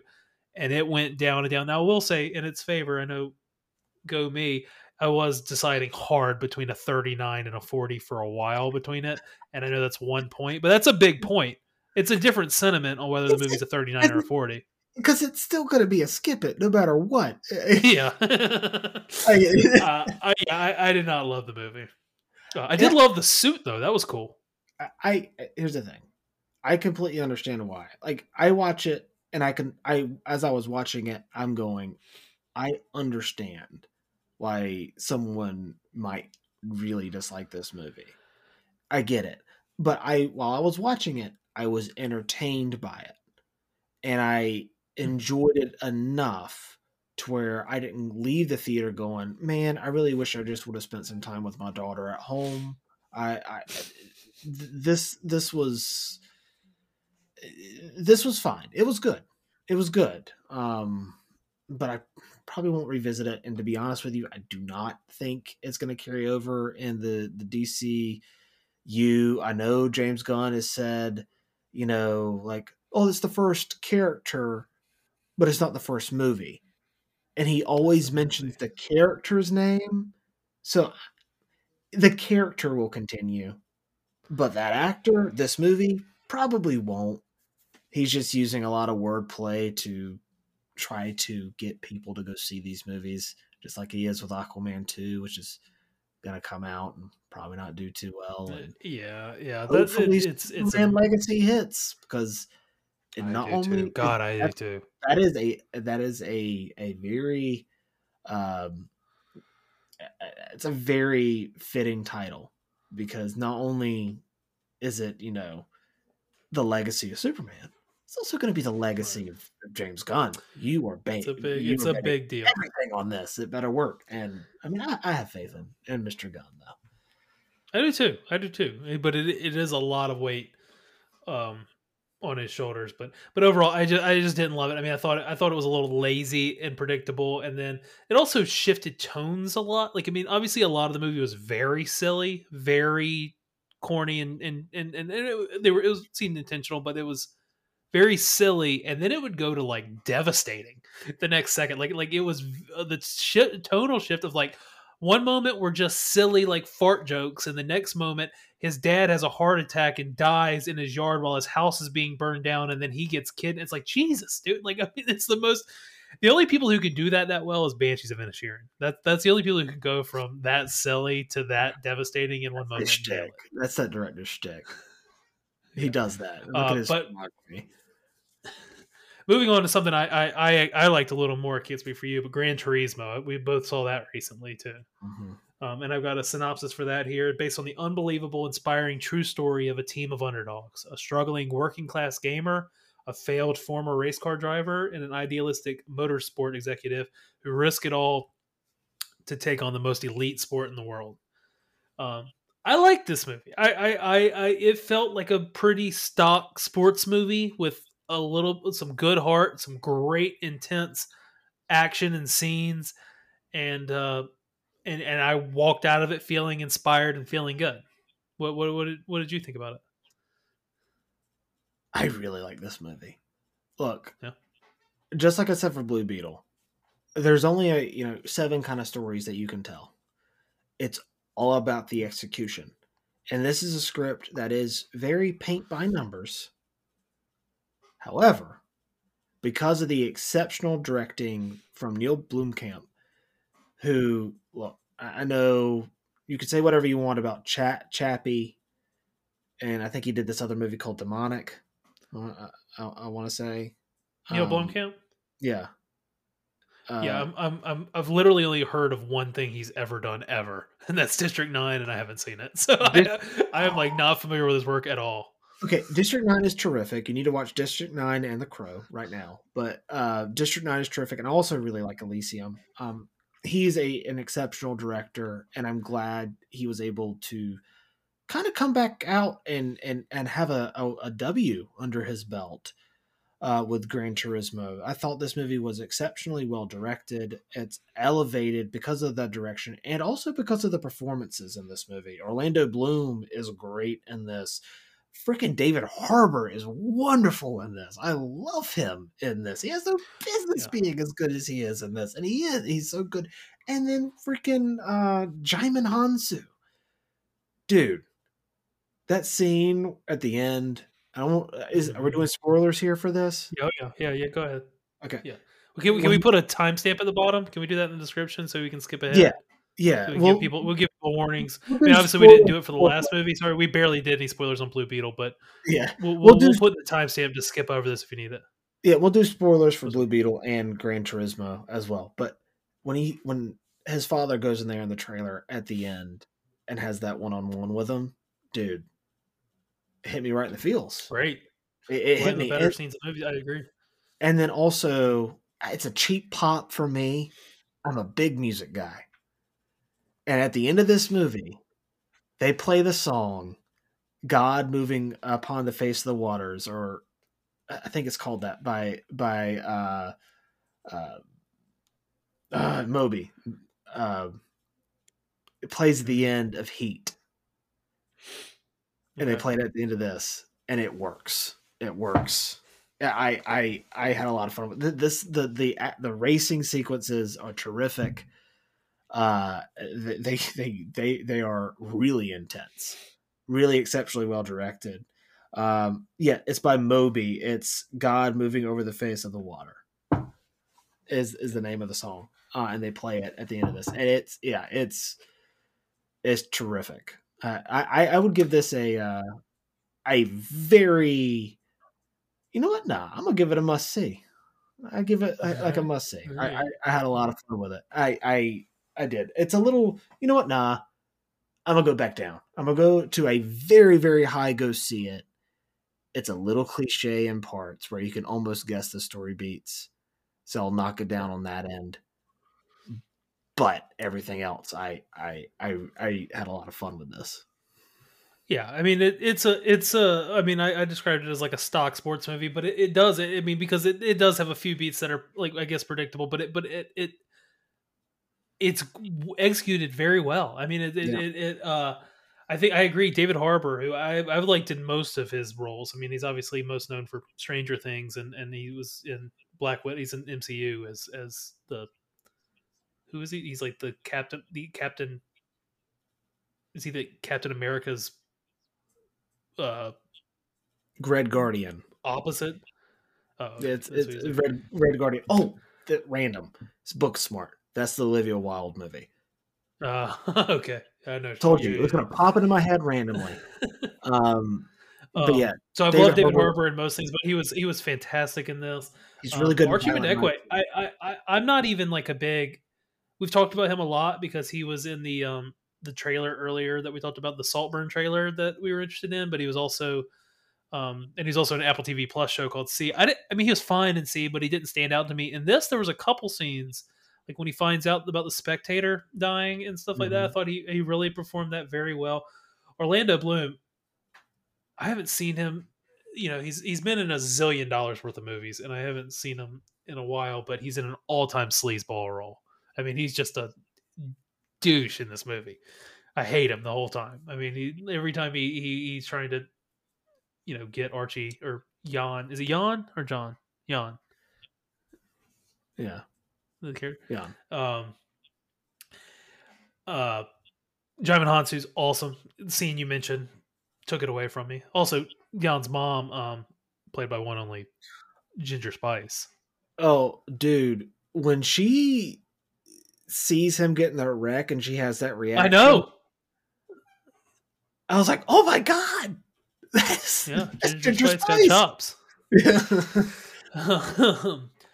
I thought it was really good. I also love the video game integration, and honestly, it left me leaving like wanting a little more. I could see them have easily could have overdone that, like the cops avoided and the graphics on the screen and stuff, and integrating the game into reality.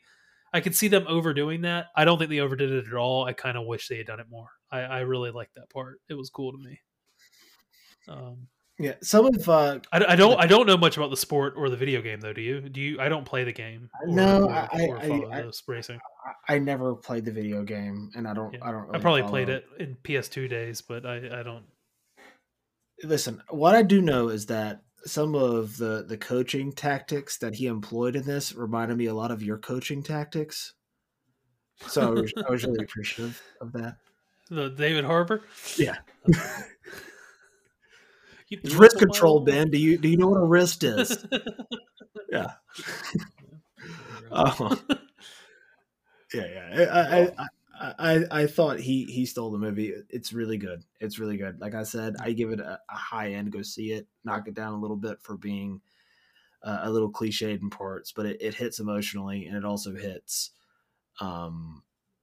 It hits on the entertainment value as well, especially for those racing sequences. They're very well done.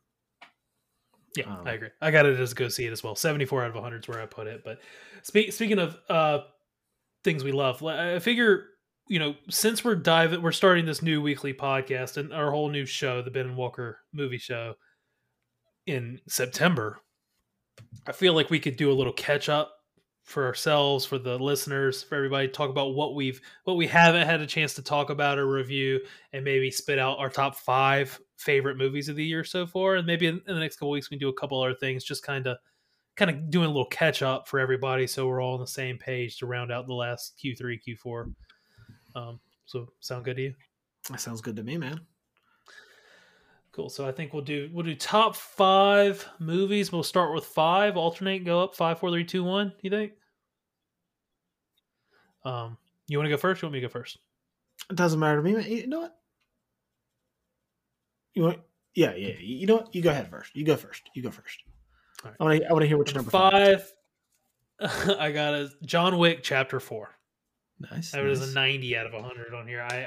I think John Wick series is so awesome, and as much as I love the John Wick movie, I really loved the rewatch on the weekend leading up to going to see it. A cousin and I spent like the weekend hanging out, watching 1, 2, and 3, and just loving it. We were like, let's go see 4 tonight. And it delivered, man. I mean, how many franchises can say that? 1 through 4. I mean, I bet if you ask 100 people, you'll get all kinds of answers on which one's the best one out of the 4.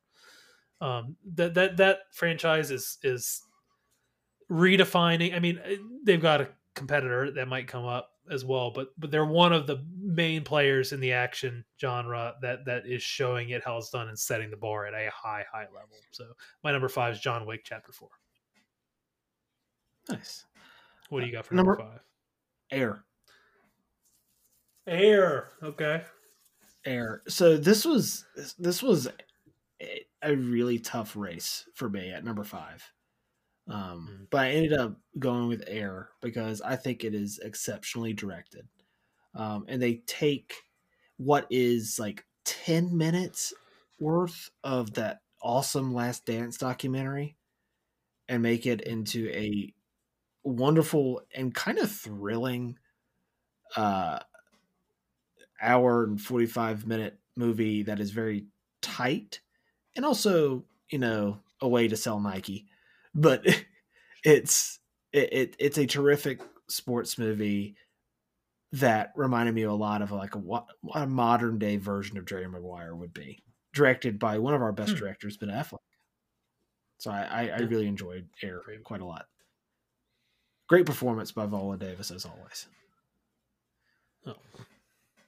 And about 5 other people. The movie's full of good performances.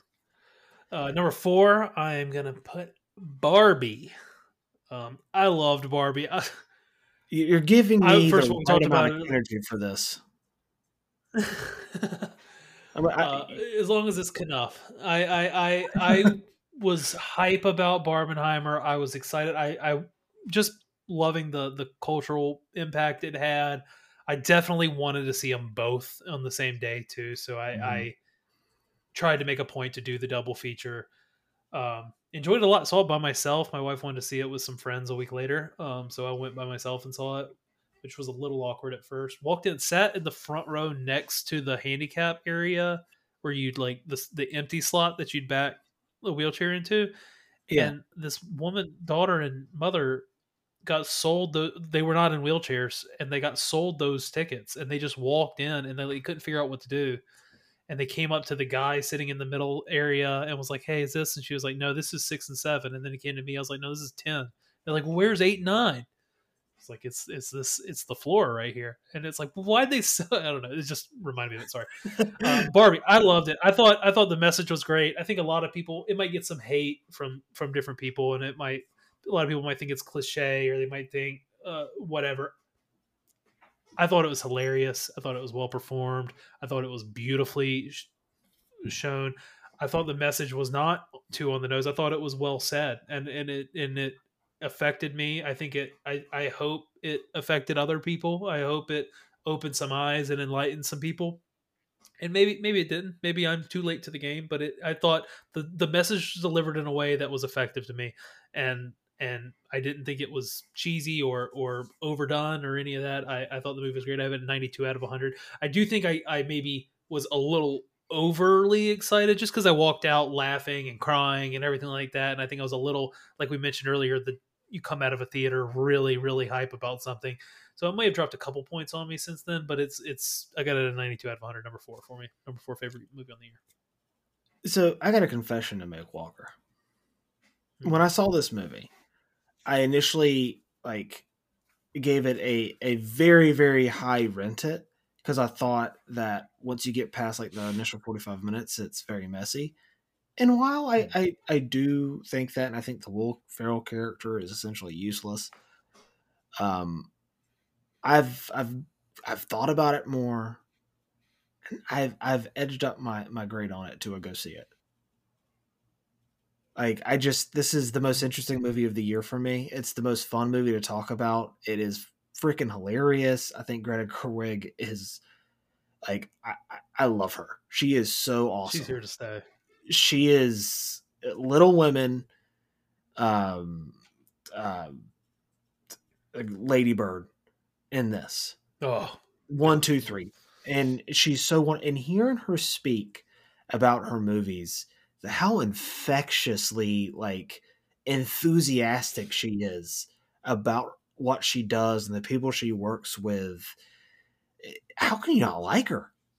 She's awesome. And the way that she directed this movie could have been so generic, and instead it's not. And instead it's a very smart and very well crafted movie that I think is still imperfect, but is a really, really good movie. The more I think about it, I'm allowed to walk back my takes, so I encourage it. I think opinion. Love it when jokes come around. It's enough for me, man. But I really, I enjoyed this. I enjoyed Barbie. But my number 4 is Mission Impossible: Dead Reckoning Part 1. This movie was so freaking rad. It's just balls to the wall, nonstop, almost 3 hours, feels like an hour and a half. It just flies by. Tom Cruise, man. Tom Cruise. He never disappoints. That action sequence at the end, the driving sequence is freaking awesome. This movie is great. It was great, dude. It's great. It was great. And it was full of a bunch of great movies. It's been an awesome summer for movies. It's been exciting. So in my number 3, Oppenheimer.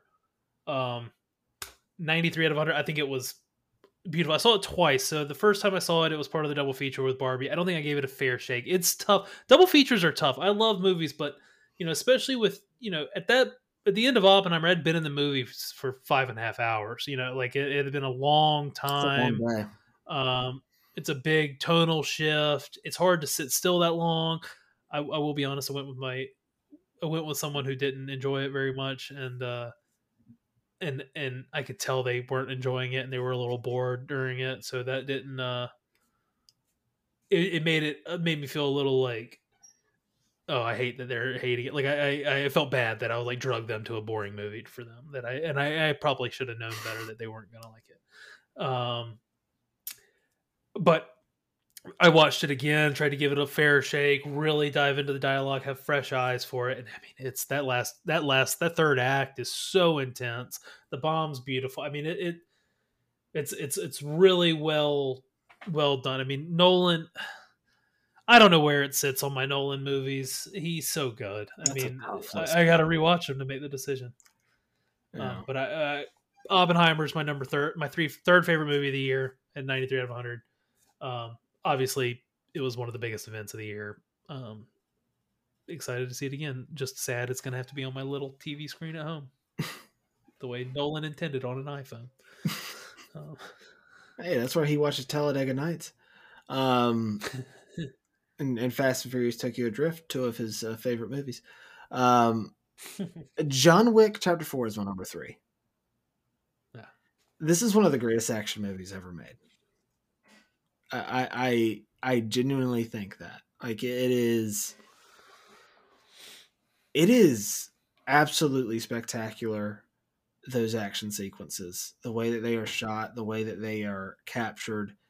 It doesn't do shaky cam. Everything is steady. Everything's in your face. You see everything. It's so intense. They put so much work and effort into these beautifully choreographed fight sequences. It's art. Like, this is like an art film, but it's just it's so great. It's so great. I saw it with a packed out theater, and it was going crazy. It was going crazy. People were throwing out lines left and right. You know, it was a lot of fun. It was a lot of fun, my theater experience, but the movie itself is terrific. Yeah, this was the great closing chapter, if it does indeed end up being the last chapter. That's a big mess too, on where they're going with that. Who knows? I know they're doing the TV show. Is it Peacock? The Continental, yeah, on Peacock. It's a three-part event. That's what they're calling it. So number 2 for Walker, Creed 3. I loved Creed 3. I thought Creed 3 was shot beautifully. I loved it.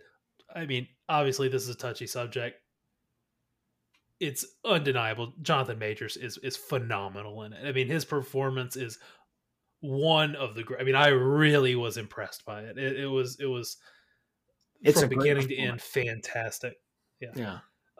Michael B. Jordan was a great performance in his job behind the camera, on both sides of the camera. Really great job.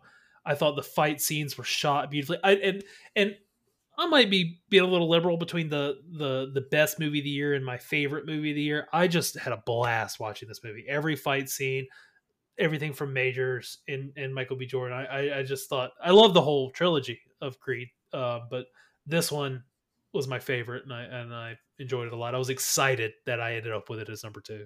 Honestly, I was hoping it wouldn't be overly cookie cutter of a list, and I'm glad that Creed 3 ended up such high markings. Yeah, good pick. I really enjoyed Creed 3 as well. Number 2 for me is Guardians of the Galaxy Volume 3. I think this caps off what is the best trilogy in the MCU. Guardians 1 is still, I think, the single best Marvel film.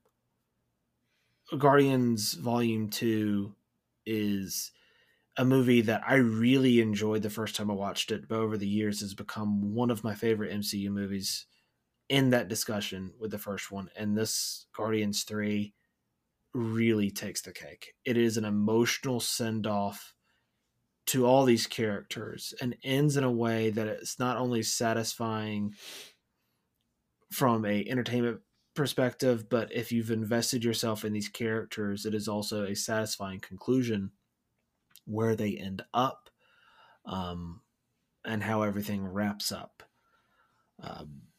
It's in particular for my favorite character in the MCU, not in terms of Marvel Comics, but my favorite character in the MCU, Peter Quill Star-Lord, where his character wraps up from start to finish. It's beautiful.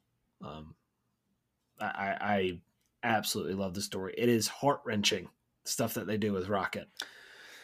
And yeah, it really is. And honestly, Jess and I saw it, and we were several people were like, "Oh, get ready to cry." It's like, dude, what happens in this movie? Everybody was like, "Get ready to cry." So when I saw it, my expectations were, I mean, for no doubt, Rocket's dying. I mean, that's goes without saying, but it was going to be devastating whatever happened. And like, obviously the movie still is emotional and hard, but the whole time I'm just waiting for the shoe drop. I'm just waiting for Rocket to die. It's like, and it never comes. And it was like, wait, it's so genius. I hate to take anything away from it. It was just kind of my, like, how I was like set up and what my expectations were going in kind of messed me up on it. But I agree. Emotional gut punch. Beautifully done. Wonderful movie. Yeah. Yeah. Can you guess my number one? It's Mission Impossible. Across the Spider-Verse. Into the Spider-Verse? Across the Spider-Verse? Oh. Yeah. I think Across the Spider-Verse, I think so highly of this movie. And we talked earlier about animation and the respect it deserves. And I think animation is valuable, and I think it allows you to tell this story that you can't tell in live action. And I don't necessarily just mean this movie. I mean most animation. I mean Family Guy. There's jokes in Family Guy that can't work in live action. Yeah. They're so funny because you can do it in animation. Like you can take things to the extreme that maybe in real life or even in like action movies, that if they were done with live action, it would look wonky, or it would look like bad CGI, or it wouldn't be realistic. It doesn't have to be realistic in animation. You can make it look exactly like the rest of the movie, and it flows so perfectly. But this particular animated movie, I'm like grinning ear to ear watching it. I mean, the work that went into this movie, the talent, it's just dripping off the screen. I mean, everyone involved in this movie worked their asses off. I think maybe to a fault. I think there might be some issues with that, but it also, you can just tell this movie has so much talent and it's got so much to offer, and it explores storytelling and animation in like a way it's just not been done other than the first. I mean, I know there's a couple other animated movies recently that have been also very cool and interesting in their own way, but the Spider, I think it's awesome. I got a 95 out of 100. It's my favorite movie of the year so far. And when I was giving animation a bunch of praise a second ago, and I do believe that, but I'm not like an animated guy. Like I don't like anime. I'll see the big stuff, but like I'm not like overly like into animation. I just do respect it and find the value in it. So for it to be my number one movie on the year though, so far is I think it says something. I mean, it's that impressive. It's a great half movie, man. It's a great half movie. No, I do. That is generally like my biggest issue with the movie, but it's a great movie. It's a great movie. I gave it a must see for a reason. It's probably my number 8 favorite movie of the year. But I love it as well. I understand why so many people do. I like it better than the first one, which I think is still one of the most overrated movies that I've ever seen. Even though it's odd because I like that movie so much, but people talk about it like it's the second coming of Jesus Christ, and I just don't view it that high. But I still really enjoy it. This one is even better. It improves upon the first one on every level. What they do with the character of Gwen Stacy is phenomenal. The question that they pose in this movie that they unfortunately don't really answer is still really intriguing, and I'm really looking forward to seeing what they do with the sequel. It's a great movie. Great movie. Can you guess what my number 1 is? Oppenheimer. Yeah. That movie's a masterpiece. Well, I was sitting here looking at my list, and I was like, wow. I was like, we really didn't have any that were the same except John Wick, and they were in different spots. I was like, that's cool. I love that we didn't have any. I was like, that's impressive. But I was like, no, I bet Oppenheimer. Oppenheimer is a genius movie. I think it is a genius movie made by a genius filmmaker that tells a story that on paper shouldn't be as interesting as it is because of the questions that he asks in the movie and the things that he does with the film itself in terms of the performances, the way that he tells the story. This is his masterpiece, and I'm gonna have to really sit and think about, for the next coming months. I'm gonna have to obviously see it again. Where this lands on my Christopher Nolan rankings, because Inception and The Dark Knight are movies that I absolutely love and I think of incredibly fondly. I think they're both terrific movies, and this, I left the theater stunned because of just the ending scene of this movie. It left me floored. I haven't left a movie quite like that ever. And I always hesitate to say, "Oh, this is the best movie ever," especially if it's so recent. I like to sit with it for a while. Mm-hmm. I'm not saying it's the best movie ever, but it might be Christopher Nolan's best movie ever, which, of course, would put it in my top 10. So I'm really going to have to really sit and think about it and really ponder it a little bit more. But this movie, it is a brilliant movie that left me floored.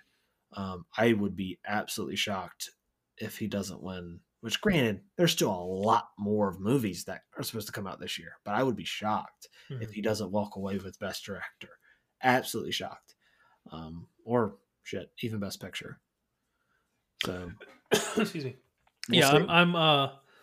I need to rewatch some Nolan stuff too. I mean, I've been in my head, excuse me, thinking about watching Interstellar and even Memento recently. I haven't seen either of them in so long, but I'd like to redo my rankings, and it's tough to compare because this one's so different than the other ones too. Yeah, I mean, it's epic and things, but it's a different, and I think that might be the only thing going against it is people's expectations going into it. We're blind, just thinking like Nolan bomb. This is going to be a certain type of movie, and it's not that movie.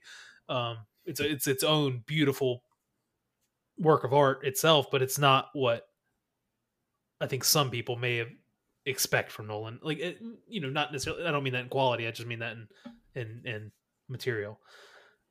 But awesome, man. So, I mean, just to recap here, we'll go through our top 5 here. You had number 1, Oppenheimer. Number 2, Guardians of the Galaxy 3. Number 3, John Wick Chapter 4. Number 4, Mission Impossible Dead Reckoning Part 1. And then rounding out number 5 with Air. I had number 1, Spider-Man Across the Spider-Verse. Number 2 is Creed 3. Number 3 is Oppenheimer. Number 4, Barbie. And number 5, John Wick Chapter 4. Some awesome movies. It's been a good year. We got a lot left. We're going to talk about some stuff coming up soon, but we really are. Listen, really great stuff. I almost had a hot take and had Teenage Mutant Ninja Turtles Mutant Mayhem as my number 5. Yeah, so I thought you might. I put a couple honorable mentions, and Turtles was on there, Mission Impossible was on there, Guardians for me was on there, Cocaine Bear. I like that. I mean, that's probably might make top 10 at this point. I had fun with it. But yeah, that's 2023 so far for us. But I think that just about covers it for the week. What do you think? Yeah, I don't have anything else to talk about, man. Cool, man. Well, that was great. We really thank you all the listeners. Thank you so much for listening. Thank you for watching. Thank you for clicking. This is a work in progress. This is our first episode. I think it was successful. I'm sure we'll start to figure out a way to maybe get the time down a little bit. We ran a little long here, but we're having fun talking. Hopefully you're having fun listening. Thank you for going on the ride with us. Like we said last week, we are going to begin doing a weekly episode where we have a little more conversational stuff like this, talk movie news, talk trailers, maybe what have we seen that week. If there's a big show going on like Ahsoka, we may run through the latest episode and what we thought of it. And we may play some games, some rankings, some drafts, things like that. We're going to try to bring a lot of that over to our Instagram account as well, and TikTok and all, Threads, all of them. So please join along, subscribe to us, like, comment, engage with us. Please give us feedback. Let us know what you're liking, what you're not liking. What do you disagree with? How wrong has Ben? I mean, there's all kinds of stuff you can say. But we appreciate the community that we're going to build, and we want to grow it. Ben's been awesome for the last few years building this base of listeners and this core show that he's got. And I'm hoping I can come on and bring another creative angle that we can really grow this thing together. But for now, it was awesome. Very exciting. Thank you for joining me, Ben. Can't wait to talk to you all next week. So long for now. Peace.